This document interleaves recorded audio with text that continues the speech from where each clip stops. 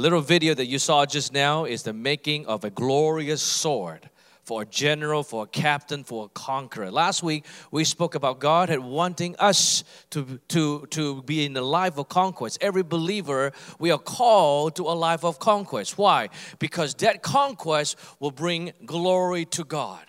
You know what the Word of God says? Go ahead and turn with me to Romans chapter 8. It tells us that God wants to, is the one who justifies us. And the purpose He wants to justify us is so that He can glorify us. If I'm going to title my sermon today, I'll call it Making You Glorious. Everybody say, Making You Glorious. Turn to your neighbor and say, Making You glorious. You say, Pastor, is that true? God wants to make Himself glorious. Well, you read this Bible here. It's telling us that He is the one who wants to make us glorious. Romans chapter 8, verse 29, for those whom He foreknew, He also predestined to be conformed to the image of His Son, in order that He might be the firstborn among many brothers. Just hang on here a little bit. You know, Jesus come to earth as God to become man so that man can live like God. One reason why He came to earth is so that we can live like Him. We can do miracles like Him. We can become glorious like Him. Jesus, when He was about to be betrayed, He said, Father, glorify me. Glorify me that I may glorify you. And the voice from heaven said, I have glorified you and I'm going to glorify you again. And it's the prayer of Jesus, not to glorify Himself, but to glorify the Father. And the Word of God says that Jesus wasn't here to be a unique one. He was here to be what? The first among many. What does it tell you when it says firstborn among many? It means that Jesus wasn't supposed to be the only one. Wasn't supposed to be one and only. In fact, He had called us to do greater things, to become more glorious. I'm going to show you why. Verse 30. And those whom He predestined, He called. And those whom He called, He also justified. And those who justify, He also glorify. What the statement is saying, especially in the last two lines, is that it is only God who justifies. Nobody else can justify you and I. You can justify yourself. Your works cannot justify yourself. You can try with religion, try with rules, try with law. If you sit in this church for a while, you've heard this a million times, is that you can justify yourself. Not amount of work that you've done can justify yourself. Not amount of money that you can give can justify yourself. Not amount of good works that you can do can justify yourself. Nor the church can justify you. Nor people can qualify you. You know what the word justify actually means qualify also. Nobody can qualify you. No one can qualify you. You know why? Because none of them died for you. In verse chapter 33, who shall bring any charge or accusation against God's elect? You, the God's elect. It is God who justifies. Who is to condemn? Nobody. And he went on later on. He says that only Jesus can justify. Why? Because He died for us. Next time when people trying to accuse you, or try to make you feel like you're not good enough, try to make you feel like you're not qualified, ask them the question, did you die for me? The religious people tell you, it's good that you're saved, but, in order for you to keep your salvation or keep your faith, keep your favor, you need to read the Word, you need to pray prayer, you need to do a lot of things, give a lot of money, they put guilt trip on you. Then you ought to ask them the question, did you die for me? Because if you didn't die for me, you have no right to you can't justify me, even if you try to. Therefore, you cannot condemn me. Who is it to condemn? Christ Jesus, the one who died. Here it is. Thank you. You guys are absolutely alert up there. Just awesome. Love you guys. So it is Jesus who justifies. There's nothing we can do. Now watch this. It is also then Jesus who can glorify you. You can't glorify yourself. A lot of us trying to glorify ourselves. We try to promote ourselves. We try to do all that we can do to get all the attention from people, We try to, try to do all kinds of things, just try to get attention so that we can get promoted. We do everything so that we can get promoted. We can get glorified, if you may. We work hard. We want to make a lot of money so that we can get glorified. And some of the religious ones, they want to be holy, they want to be super spiritual, so that they could be noticed, that people will recognize them and therefore feeling glorified. And when they don't get recognized for a while, they get upset.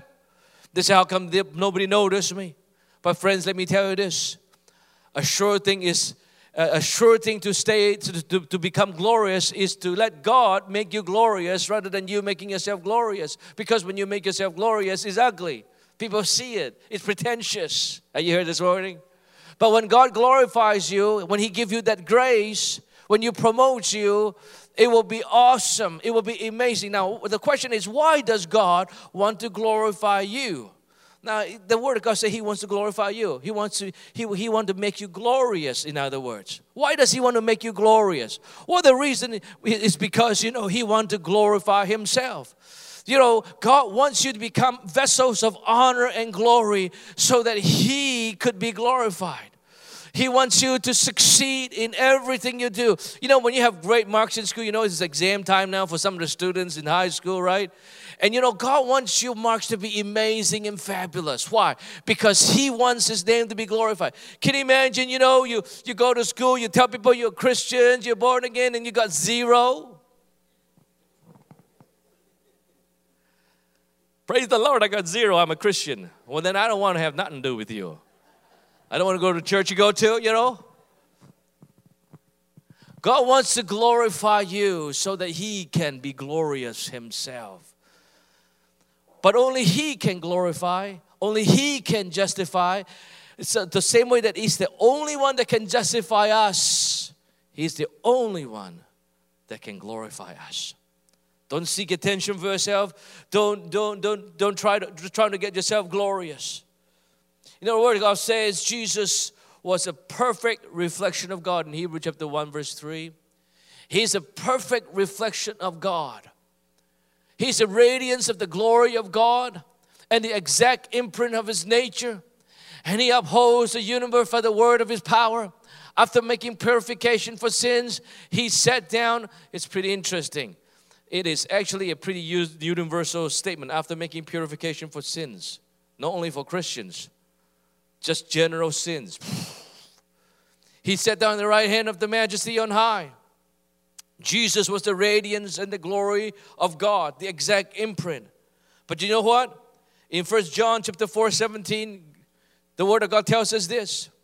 By this love perfected with us, so that we may have confidence for the day of judgment, because as He is the resurrected God, the resurrected Jesus sitting at the right hand of the Father, so are we. Oh, so are we in the world. We are supposed to reflect Jesus. Not just a shadow of it, but we reflect Jesus. He wants you to become just like Him so that you can glorify God. Verse 29, I mentioned earlier, I don't know if I mentioned it, preached too many times. I mentioned earlier that Jesus was the firstborn, so that we can become just like Him. Now, the question is, how does God make us glorious? How does He make us glorious? Now, there are many ways He makes us glorious, but I'm going to point out 3 things to you. Hopefully, you and I can pay attention to it. The first one is found in Psalm chapter 106, verse 20. If you read the whole Psalm 106, you'll see that this psalmist, he is writing about the history of Israel and the habit of the Israelites. And he was writing about the fact that God had brought the people of Israel out of Egypt and then redeemed them and gave them a land, and then caused them to become possessing the promised land. But time and time again, the people of Israel tend to gravitate towards idol and gravitates towards sin. And so they will create idols to worship. And in the middle of describing that, he said this: the people of Israel, who is worshiping idol instead of God, exchanged the glory of God for the image of an ox that eats grass. Your glory and my glory comes in our worship to whatever we worship. So if you worship God, then you'll see that God is going to make you glorious with His glory. You become what you worship. I said that many times. You will become like what you worship. The Word of God says that they exchanged their glory. In some verses, in some translation, they extend their own glory because they were worshiping God. They exchanged that glory for the glory of cows that eat grass. Many believers have exchanged what they cannot see, which is God, with what they can see. You know, we all worship something. I said it before. We all worship something, whether you like it or not. You may not call it worship, but it's worship. But you become what you worship. You know, we're talking about, a lot of young men these days, they like to play basketball. They idolize the basketball players, and even more so now that Raptors, they're about to become the next NBA Finals. Do you believe that? Amen. Can I hear an agreement? Hallelujah. The Raptors, and so they're watching those basketball players. They're watching them to play basketball. They really admire them, and so before you know it, they're just like them. They wear the shoes, buy those expensive basketball shoes, a few $100, and they walk like that, just like they, swagger a little bit like the basketball player, They may not even realize that they're acting like the basketball player, or maybe they realize they admire them. God wants you to be like Him, to look like Him. God wants you to worship Him so that He can make you glorious. Now, the difference between the glory that you get from worshiping other things in life, whether it's money, position, and politics, power, good looks, muscle, whatever. The difference between that and the difference between those that have the glory of God on them is that when people come in contact with you, if you have the glory of God on you, they become attracted not to you, but to God. I've come to know listen to many pastors and preachers. They're all amazing. I love amazing orators, amazing speakers, But many of the pastors that I listen to, they're great, they're sincere. I'm sure they're sincere. But every time I listen to them, that some of the pastors, I will be paying attention to their shoes. Hey there. I'll be able to pay attention to the way they dress, I can't remember a word they say, but I remember how they look. Oh, look at his muscle, it's all buffed, everything, right? I'm not judging them. I'm just saying that some pastors have this reaction. But there's some ministers of God that they may not even be that good. But when I walk away from listening to what they say, from interacting with them, my heart become more attracted to the presence of God. What kind of impact do you have on people when they interact with you? Because after they interact with you, are they now more attracted to the presence of God? Because that's what the glory of God is. When you worship God, when you give your life to worship God, He will make you glorious. And that glory of God that is on you it will attract people to the presence of God, will attract people to God. And that's why God wants to glorify you, not having yourself glorify yourself. Do people feel condemned after they have interaction with you? Do they feel like they need to make more money? Have you ever run into those guys? After you meet with them, it's like, oh, I need to go make more money.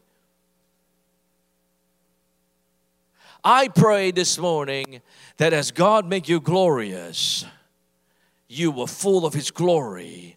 And then when people are done interact with you every single time, they'll go, man, I just want Jesus more. I need Jesus more. I want to forsake myself more. I want to serve God more. I pray that this is the desire of your heart.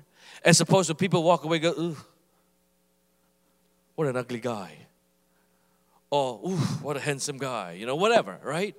But that, oh Lord, I pray that I will be more like you. I pray that I'll love you more, God. This is my prayer every day. God, when people finish interacting with me, I really pray that they want to love you more. They want to serve you more. They want to worship you more. So consequently, I want to worship God more. So that if I worship Him more, I become more like Him. I was reading a book recently. Somebody gave me a book of a really well-known preacher, and he wrote something that's really powerful, that really touched my heart. You know, I always say, God, I want to be filled with the Holy Spirit. My heart wants to be tender to you. You know, I want to have more of you. And he said, you know, how is it that you can become more of God? How can you be filled with more of God? And he said this one thing that's really interesting. He said, your heart needs to be soft to God and hardened to the world. Two things. Your heart needs to be soft towards God, need to be tender towards God, and that it has to be hardened towards the world. He said, unfortunately, many Christians, our heart is actually kind of hardened towards God. His Holy Spirit move, we're not moving. His Holy Spirit is doing things, we're not moving. It's like, I shall not be moved. No, the preachers preach, you know, the word of God is going out. It doesn't do anything for them. They don't feel anything. They're like, whatever.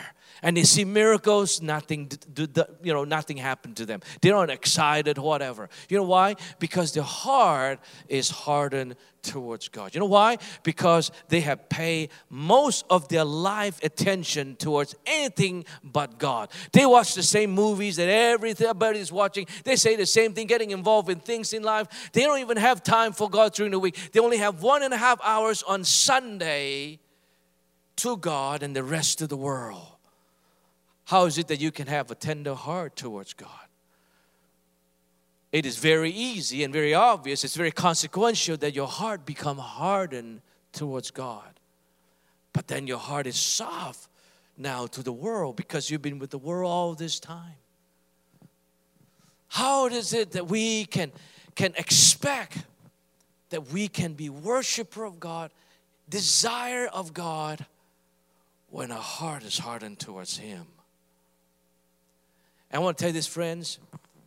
If you want the glory of God on you, you want to reveal the glory of God, you know, you want to allow Him to make you glorious, Him making you glorious. It is you and I, we need to make a priority, make an intentional priority, become intentional to worship God, to set time to spend with Him so that your heart can be tender towards Him, so that as you worship Him, you become more like Him. Let your heart not be hardened towards God. Worship Him and allow His glory to make you who He wants you to make you. And that as a result of interacting with you, people will be attracted to God. The second one is what I call process.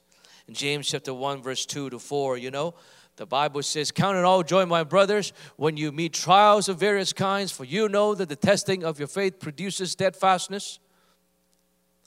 And steadfastness have its full effect, that you may be perfect and complete, lacking in nothing. You know, the video clip that you saw just now is this sword is being beat and being burned and beat and burned and beat so that it can become glorious, ultimately become the weapon to bring glory to the one who holds the sword. The sword cannot be glorious until it goes through the process. Many of us don't want the process, but I want to encourage you, lean into the process. Whatever the process is God is putting you through, lean into the process because it is necessary. And our part is not to do anything but to surrender to the process. Turn to your neighbor and say, surrender to the process. You and I need to surrender to the process. No matter how hard it is, we need to surrender to the process. It is the process that makes us glorious. Not our own process, but in submission to God's process. You know, King David, he was the most glorious king, but his debut in Israel was when he took down Goliath. And he was just a teenager at the time. And so at the time Goliath was a big giant, you know. He challenged the army of Israel. He's saying, you pick the best guy to come and fight me. Because if you beat me, we'll be your servant. Me and all the rest of the Philistines will be your servant. But if I beat you, you'll be my servant. It's amazing how the people of Israel agreed to his term of battle. It goes to show you, you and I do not need to agree with Satan's terms of battle. We don't need to fight at his level, fight at his term. I'm always very surprised when I read the scripture. Why is it that the people of Israel agreed to that term of battle? Because they don't hear from God. At the time, Saul already not hearing from God. God is not speaking to them, so they just agree to whatever. They're not too sure. You don't need to agree to the terms of battle that the enemy had set. So if the enemy say you need to be this in order for you to be victorious, you can say, well, really? Really? I don't need to obey your terms to become victorious over you. The world says you need to be wealthy, you need to be educated, you need to be whatever for God to use you. That's their terms of battle. You allow the terms of God to set the terms of battle, not them. But anyway, so the whole Israel was trembling. And here comes the teenager, David. He said, I can go and take this man down. Is there not a cause? How can this guy defy the army of the living God and the name of God? So he wanted to take down this Goliath. Now you got to remember, King Saul, if he was any smart, and he was, he wouldn't let any teenager just walk into the tent and just take on the battle, because the whole nation's fate is hanging on this one person. And so King Saul asked, what is it that qualified you to make you able to fight this big giant? And he said, your servant, David said, your servant has been a shepherd. And as a shepherd, a lot of people don't know, shepherd is not an easy job. A lot of people think shepherd just sitting around, just looking sheep and playing iPads, That's not the work of a shepherd. Shepherd has a hard work. Shepherd has to fend off enemies, robbers, and wild animals. That's what David used to do. And nobody wanted that job, so David got relegated to the job that nobody wanted. And so David was in the wilderness by himself, hidden. Nobody knows. Even his dad had forgotten about him. That's really bad. Have you ever been forgotten by your dad? And so he was there, away. And he said, your servant. To tell King Saul, he said, I was a shepherd, and I was able to protect my sheep, and I killed both the bear and the lion with my bare hand. The very thing that threatened his life become the most important item on his resume. Do you know that the things that threaten you and perhaps even had tried to take your life would be something that you could stand on, the strength that you're going to have, that you can use for your next victory? Whatever it is that the devil put you through, whatever the threatening attack may be coming your way that you feel threatened, whatever that you sense is something that will overwhelm and even kill you, that might be the very thing that will enable you to go to the next battle, to become glorious in the sight of God, to bring glory to God. Come on, praise the Lord. So David went through this process of training when nobody looked at him. Nobody go, oh, look at this amazing David, But he was fighting alone in the desert. It's not romantic. It's not fancy. It's not glamorous. It's just quiet. If he had died, nobody would have known. And he was there fighting on his own. And that was the very thing that caused him to become victorious, the process. Now, interestingly enough, the Bible said David picked up 5 stones. Not just any 5 stones, 5 smooth stones. Now, if you're an engineer, you probably understand why that is the case, because it's making sure that the trajectory is accurate, and smooth stone, you can aim properly. But the 5 smooth stones did not become smooth by themselves. Do you know how stones become smooth? You can find smooth stones only in the water. Salt water or any water. Why? Because you need the water to beat at the stone for millions and millions of times for a long period of time, because to make the stone from being a jagged stone to be a smooth stone. I can just imagine if the stone was alive that day, he could talk, he could yell and scream. When he was on his way to land on Goliath's forehead, he's thinking to himself, look at all the time I've been spent being beat up by the waves, being beat up by the water. Now I'm on my way to take down the most powerful enemy of Israel. I want to tell you this. God will never allow you to go through a process for no purpose. I'll say it again. God will not allow you to go through a process without purpose. The reason you're going through what you're going through is because there's a purpose of being glorious ahead of you. So just stay put and allow the process to just train you, to make you glorious. We like to run away from process. We complain. But I want to encourage you to lean into that process. Lean into it and say, God, I thank you. I thank you. Praise God. And if you want to talk to the devil, I don't encourage you. But sometimes I do. I say, devil, is that all you can do? Come on, man. Is that all? Is that all? Is that all? Because I know that he cannot even touch a strand of my hair without the permission of God. So I can taunt him. Glory to God. Glory to God, right? But at the end of the day, it's allowing the process. This is how God makes you glorious. How He makes you glorious. You know, we speak about pruning. We have been speaking about pruning, adversity, and all that. Those are statements. Those are words of encouragement to let you and I know that there is always a purpose for the process. It's to make you and I glorious so that we can glorify His name. Come on, let's give praise to the Lord. Last point is very important. You know, everything that we see, everything we do, everything we encounter as believers, as Christians, we need to look at all things that we encounter, all things that we face from a spiritual eyes.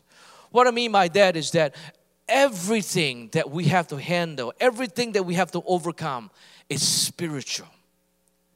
When you become born again believer, when you've been called into the kingdom of God and to become a servant of God in the kingdom of God, everything that will come at you, everything that will happen to you will come from the spiritual dark forces of the world. It is in the spirit that you and I need to have victory before we become victorious and glorious in the physical world. You know, Paul the Apostle says that our warfare is not carnal, but it's mighty through God in pulling down stronghold. In 2 Corinthians chapter 10, verse 4.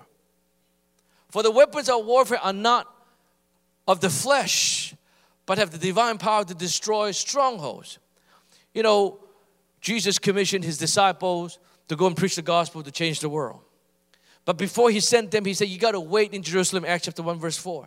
He said, you have to wait in Jerusalem for the promise of the Father. Why is that important?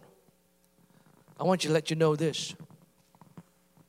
Whatever you think God had called you to do, whatever you think that God is putting you through now, or allowing you to go through the process, whatever it is, it's all spiritual. And that there's nothing you and I can do with our flesh. What that means is that you and I need the Holy Spirit more than anything else. You and I need to be filled with the Holy Spirit more than anything else. It's not your skills, it's not your talents, and then your gifts, it's not your discipline, it's not your money, it's not your membership, it's not your holiness, it's the Holy Spirit. You know, many churches focus on different things. They say, oh, you know, if you really want to be blessed by the Lord, you do this. Oh, if you really want to be blessed by the Lord, you do that. Oh, you know, you want to be used by God, you do this, you do that, and the other thing. You need to take this course, that course. I mean, they're all very good. They help you. But the most important thing is you and I need the Holy Spirit, because without the Holy Spirit, everything is hollow. You can have all the knowledge in the world. You can have all the gifts in the world. You can have everything in the world. But without the Holy Spirit, everything is hollow. Our work is hollow. Our ministry is hollow. Our impact in lives is hollow. So you and I need the Holy Spirit. And I pray that this morning God would inspire you to say, Holy Spirit, I want you to come and fill me more. You may think that you've been filled with the Holy Spirit. Ask Him to fill you more. You can never be overfilled by God. You need the Holy Spirit more and more every day. So I come out here to preach the word of God. I'll tell you this every single time before I come up here. I will cry out to the Lord, Holy Spirit, my words are empty. My words are empty. I need you to come and fill me and use me. Every single day I wake up in the morning, I say, God, I need you. I need the Holy Spirit, because I know that everything that will happen to me, everything that's going to happen to me, every battles I'm going to face, if I have the Holy Spirit, I'm sure of victory in Jesus' name. Come on, hallelujah.